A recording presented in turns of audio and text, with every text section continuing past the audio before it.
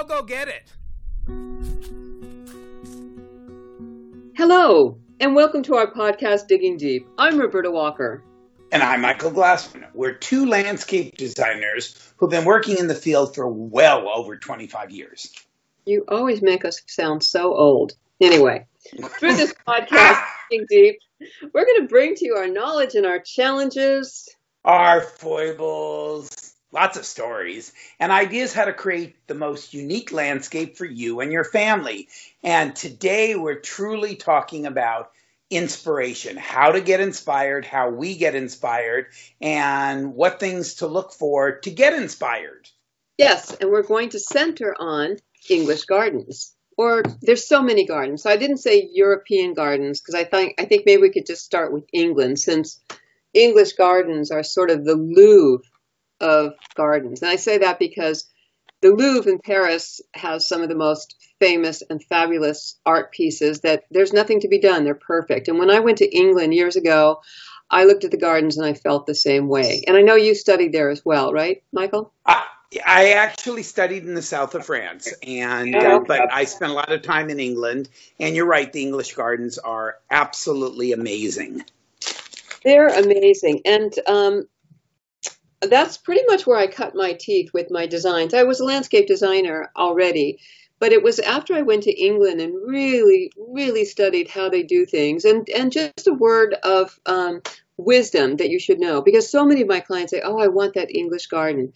Some of these fabulous English gardens that you see in magazines and that you see in books, they have teams of gardeners. So when something is expired, done blooming, out it goes into the greenhouse, and then something new goes in. So if your garden doesn't look like one of these English estate gardens, no worries. We do things a little differently here. Absolutely. And what Roberta's saying is true. A lot of the big estate gardens had a full staff that was constantly keeping it great. I mean, locally, people in the United States, I mean, there are gardens that we can talk about, but like if you go to Disneyland and you're always wondering, why does it always look, all the annuals are always blooming? Why does it always look absolutely wonderful? You never see any dead plants or dead flowers, or normally you don't. And that's because when Disneyland closes, there's a whole city behind the scenes. 11, 12, 13 gardeners come out and they spend all night taking out the old dead stuff and putting in the new, taking out, cutting all the old blossoms. So it's constantly being renewed. Unlike our own, we don't have, at least most of us don't have, a team of gardeners to constantly renew our landscaping. That's true. If you do want to see something very much like an English garden here on the West Coast, there is Filoli Gardens, and that's Filoli, Filoli. And that's in Mountain View, right above Palo Alto. Woodside, thank you. It's about an hour and a half drive, and you'd have to check online to find out when they open for the season. But Filoli the gardens were built by the man who started PG&E and also the Empire Mines up in Nevada City. Right, and, the Byrne family. The Byrne family. They also owned at one point Matson Shipping Lines and had the cruise ships from Hawaii back to here. But those are stunning gardens, and they're upkept by a team of gardeners. And I think some of the gardeners too are interns and learning. But it's absolutely fabulous. And if you go through the seasons, you'll see when the bulbs get planted, when the bulbs in spring are in bloom, and then when they're done, the dahlias. But they have a stunning knot garden, perennials, espalier fruit trees. I mean, really, if you want to get a sense without having to go to England of an English garden, I would highly recommend going to Filoli Gardens.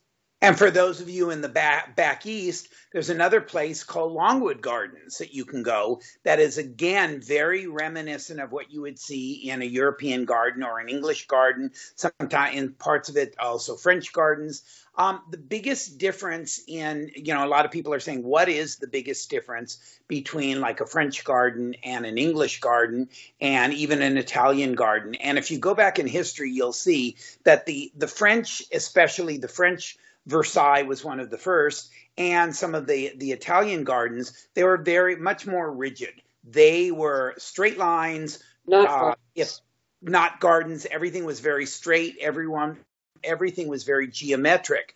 The English gardens, Sir Lancelot Brown, or his nickname was Capability Brown, was one of the first designers to actually incorporate the use of a gentle curve.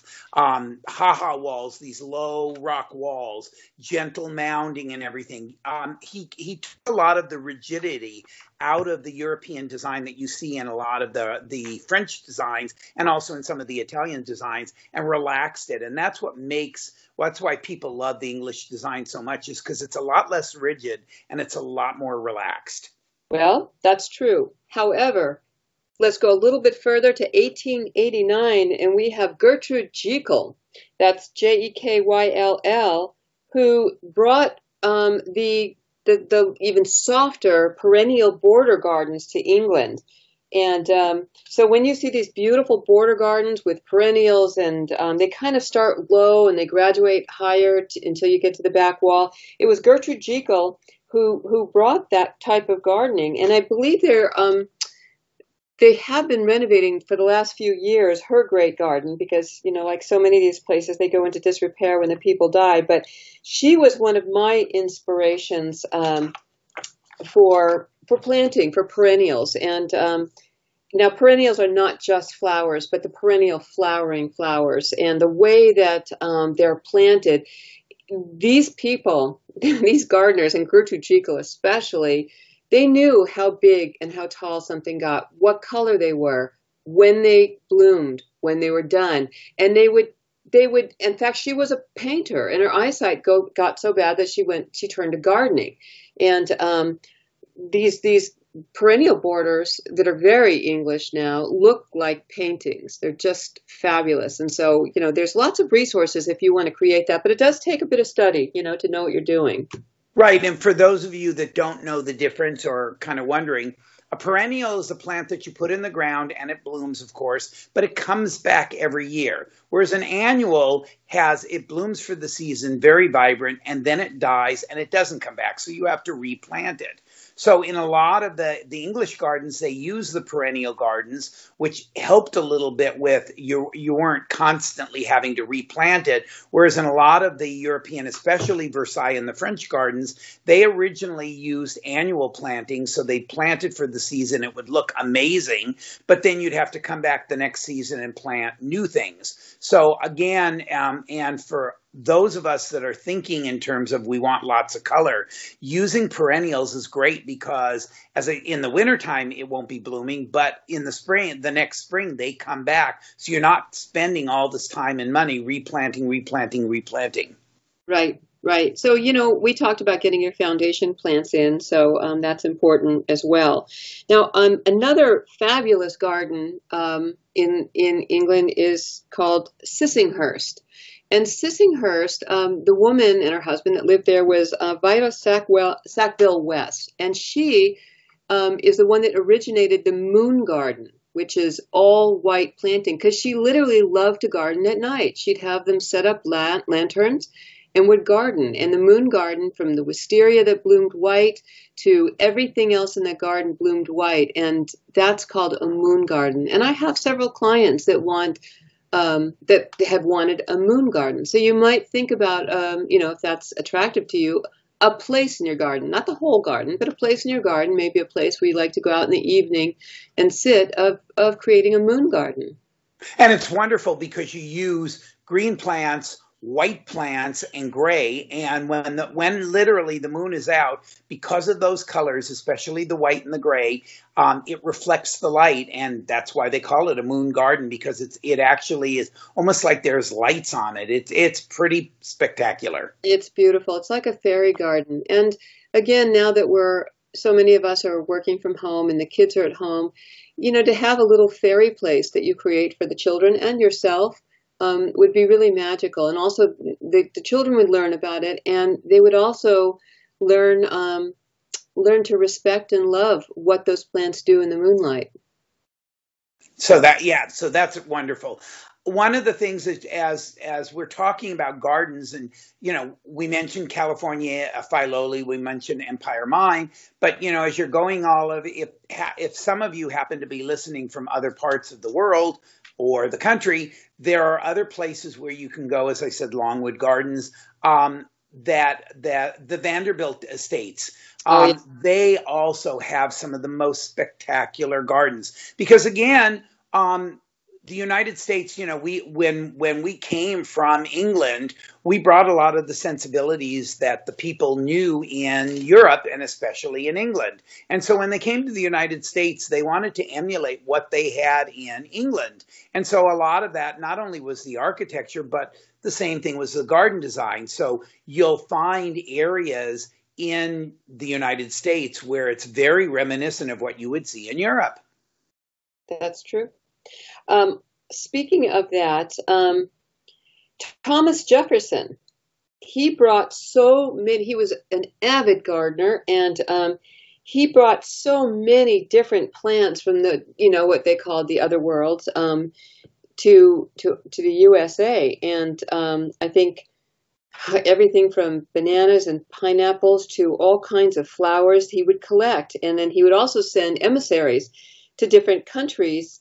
And he had, and still there, you can go, that's another garden you can go look at, 170 varieties of fruit in his garden. So that's Monticello, or did I say it right? Monalto, Jefferson Pine Mountain. Monticello, yeah. And he brought vegetables, he brought all kinds of things. So it's really a wonderful study. And if you are serious about gardening, you might want to look into this, because the English garden is, it's charming, it's beautiful, but it does take a little bit of work. So, but all the information is there.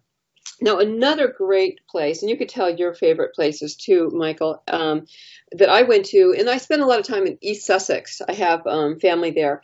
And there's a place called Penshurst Place. It is massive. I'm sure, you've seen castles in gardens of England, and this is one of those massive ones. And believe it or not, over 500 years ago, the owner of Penshurst Place was gambling, and he lost Penshurst Place. He put that up for, instead of money, if you could believe it. Anyway, so it is a fabulous garden. And like so many gardens in England, because the winds sweep down into the valley, especially in East Sussex and Kent, they have walled gardens. We don't need to do that here. We have fences, for our yards. But in their walled gardens, and there's also the book, The Secret Garden, there were doors into these gardens. And it's perfectly okay to create, rooms in your own garden. You don't have to build walls, but just like Michael was saying with the walls, short walls, or little ha-has, that's what they were called, you could create different rooms in your garden to create the same effect. Absolutely. As you're traveling, that's one of the things that I say to people, and sometimes they wonder, where do you, i.e. myself, and get your inspiration, or what should we look at? And traveling is when the pandemic subsides and you can travel again, is a great way to see it. 2 years ago, my wife and I went to Spain. And I will tell you, Barcelona is amazing. Some of the Park Güell for Gaudi, the gardens there were just amazing. The colors, the flowers, the art in the garden, the sculptures that he used mosaic work to accent for colors and everything. I mean, Spain is a plethora of just seeing inspiration, just absolutely wonderful. And of course, you can't go better. I mean, Roberta's talking about England, which is just amazing for gardening, but so is Italy. I have to say, you will see some of the most spectacular in Florence and also in Venice, some of the most spectacular gardens you will ever see. And a lot of it were the old Medici estates, the very wealthy family, the Medici family, created these gardens that even today are just, they're to die for. You just, Villa d'Este in Italy, the sculptures and the topiaries and the waterways and the gardens are, I mean, if that doesn't inspire you, nothing will. Well, we can't travel right now. Most of us can't travel right now. And one thing that I do, and I am not ashamed, is when I see a great planting combination, I rip it off. So if I see something, like I remember years ago driving by a building, and it was spring, and so the shrub Photinia, which is an evergreen shrub mainly used for hedging, in the spring its new growth has red leaves, is known for that. But they had it planting in combination with forsythia. And in the spring, forsythia, before it gets its leaves, is covered in yellow flowers. So you have this vibrant red and this vibrant yellow coming together. And I use that all the time. And that's something that people love, is to have some interest throughout the year. So don't be afraid if you see, well, there are the apps that you could identify plants, but if you see some great combinations, write them down. I do that all the time. If you go to Berkeley or the Berkeley Botanical Gardens, beautiful stuff. Right, absolutely. Yeah, and if there isn't a sign that says what they are, take a picture of it, go to your local nursery and say, I saw these. What are they? And tell me the specifics about it. And most nursery people will say, okay, that's a Photinia, that's Forsythia, that's a Delphinium, and they'll identify it. And then you can either look them up or you can find out more information at the nursery. But that's a great idea.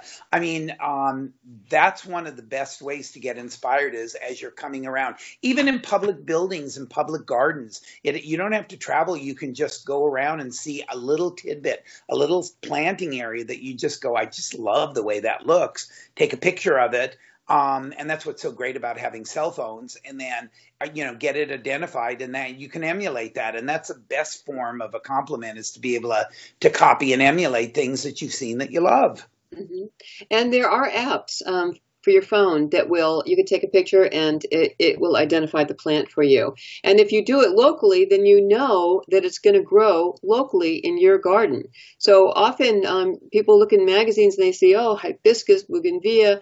These are things that it's just too cold in the winter. They die. So if you check your neighborhood or, your city, then you're going to find the plants that thrive as well. Another place that I went to, I don't know if you've ever been to Hever Castle, Michael. Hever Castle is the home of Anne Boleyn. And we all know what happened to Anne Boleyn, right? She lost her head over Henry VIII. But when you go there, it was later bought by the Astor family, very, very wealthy American family. And they brought in, talk about art for your garden, they brought in Greek sculptures. I mean, over 2,000-year-old fabulous sculptures in urns in the gardens there, and really put so much into that. But the beauty of when you visit these, if you can go to Europe, is you're walking the same grounds that these historical figures not only walked, but I mean, at one time, a young Henry VIII rode into the courtyard looking for Anne Boleyn. And of course, he already had as a mistress her sister, but that was Henry VIII. So that's also a wonderful part of seeing the gardens, is also seeing the history. Yeah, you could take back and make it into your garden as well. And again, I mean, if you can't travel, I mean, there's virtual. I'm finding that online there are virtual tours of places, but also there's some interesting movies. A little movie that was starred Kate Winslet. It was called A Little Chaos. It was about a woman landscape architect who worked on Versailles. Versailles. Oh my God, that was such a wonderful, wonderful. I mean, the music is wonderful. The place was wonderful. And as I said, it was just such an incredible movie because of the visual beauty, and watching it was just wow. Yeah, it's really fun. And I consider myself a complete plant nerd. I'm like that, like one of the Muppets. When I see plants, I have to name it. It's like the count. I have to count. And for me, I have to name plants when I see them. And I just love plants so much. And I'm so overjoyed when I see something new blooming in the garden. Like for right now on the West Coast here in California, all the hellebores, which are also known as Lenten roses, they're all in bloom, and everything else has lost its leaf. And here, these beautiful flowers, just clusters on them, so beautiful. I love those. Yeah, and they're one of the few things in the middle of winter that's still blooming, and they're pretty spectacular. They are. Yeah, so they're blooming now, and then my paper whites are come and gone. My snowdrops, I have the last one, and my ranunculus are coming. So these types of plants are bulbs, and sometimes they come back, sometimes they don't, depending on what you buy. But there's if you are interested in gardening and really starting to learn, it's really a good idea. There's so many different little journals you could buy or you could make yourself. And you start, map it out for the 12 seasons and explore when the bulbs go in, when this blooms, when that blooms. And right now we have time, and it's time to, nurture your home and your garden. Oh, I want to mention a fabulous movie. You've got to see it if you have a chance on Netflix. It's called Kiss the Ground. And it's all about our soil and how when we feed our soil and do things sustainably, it just changes the environment. Have you seen that? I haven't. Oh, you've got to watch it. Yeah, I haven't. It's absolutely fabulous. And so, like anything with gardening, it starts with the soil. Soil, soil, soil. And then irrigation, of course. But right. When you tend to the soil, you're going to have beautiful plants. If you just throw them in from the nursery, remember, they've been on drugs, these plants. They've been getting doses of stuff to make them bloom and grow, and you stick them into some dead soil or soil that hasn't been, really amended, they're just not going to thrive. They're not going to look like the garden magazines that you're hoping they will look like. Right. And remember, I mean, you can take, that's the beauty of photography, is that you can have one area that is just thriving and looking absolutely amazing, and the rest of the yard looks terrible, but you just photograph that one thing. And the truth is, when someone looks at the photo, the thing that's amazing about that is they think that the entire garden looks like that. But the truth is, it's only one little area. So, again, the miracles of photography is just pretty amazing. Right. So what he's trying to say is, don't get disappointed or disenchanted if only a little bit of your garden looks great. But you can work on it and have everything look great. I mean, my garden looks great, but if I look really close, then I see the work I need to do. So, oh, absolutely, absolutely. I've got my own blinders. Right, and that's what I say for inspiration. Even if one area looks good and the rest of it doesn't, concentrate on that one great area and then expand. So rather than, if you have a lot of land or if you have a lot of garden to do or landscaping to do, if you concentrate on one little area, get it looking good, and then work, just keep going on, it's great. But finish one area at least that looks great so that you get some inspiration from it. Right. And, in the dead of winter, of course, if you're back east, you're buried under snow for the most part. But you can also, there are nurseries still open. And if you were to pot up some primroses, which have come out now, and put them in the house just to brighten up things indoors, that's a lovely way. And there's all types of primroses. They're just so beautiful. And they're in right now. They're blooming. And remember, these are grown in hothouses. So even if you're in the snow, you can still go to the nurseries, the indoor nurseries, and buy them and, spruce up your house and bring some color. And for me, that brings joy. I agree. Well, I could go on and on. We are actually very fortunate. I don't know if we're very fortunate because we have fabulous weather right here in California. On the other hand, we are not getting the rainfall that we normally get, and because of our warm temperatures, everything's blooming early. So who knows what we're in for the summer again.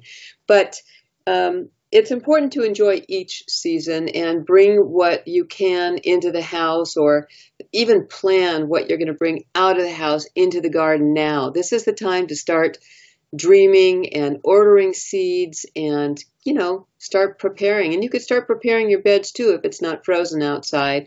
And if nothing else, you can start thinking about getting inspired, because everything starts with that little seed of inspiration. Yes, and there's so much on YouTube and on virtual tours. And next week we could talk a little bit about the big flower shows, the Chelsea Flower Show, the Hampton Court Flower Show. I mean, it's drop dead unbelievable. And all of these things, when I go see these gardens or even local gardens, I come back inspired. Same when I go to an art gallery or museum, I'm seeing beautiful works and it inspires me. So now's the time to do that since we have the time. I agree. I agree. Well, I'm Roberta Walker. And I'm Michael Glassman. And we are And we digging are deep. deep. And so one day we'll get that together. But we're here to give you inspiration as well.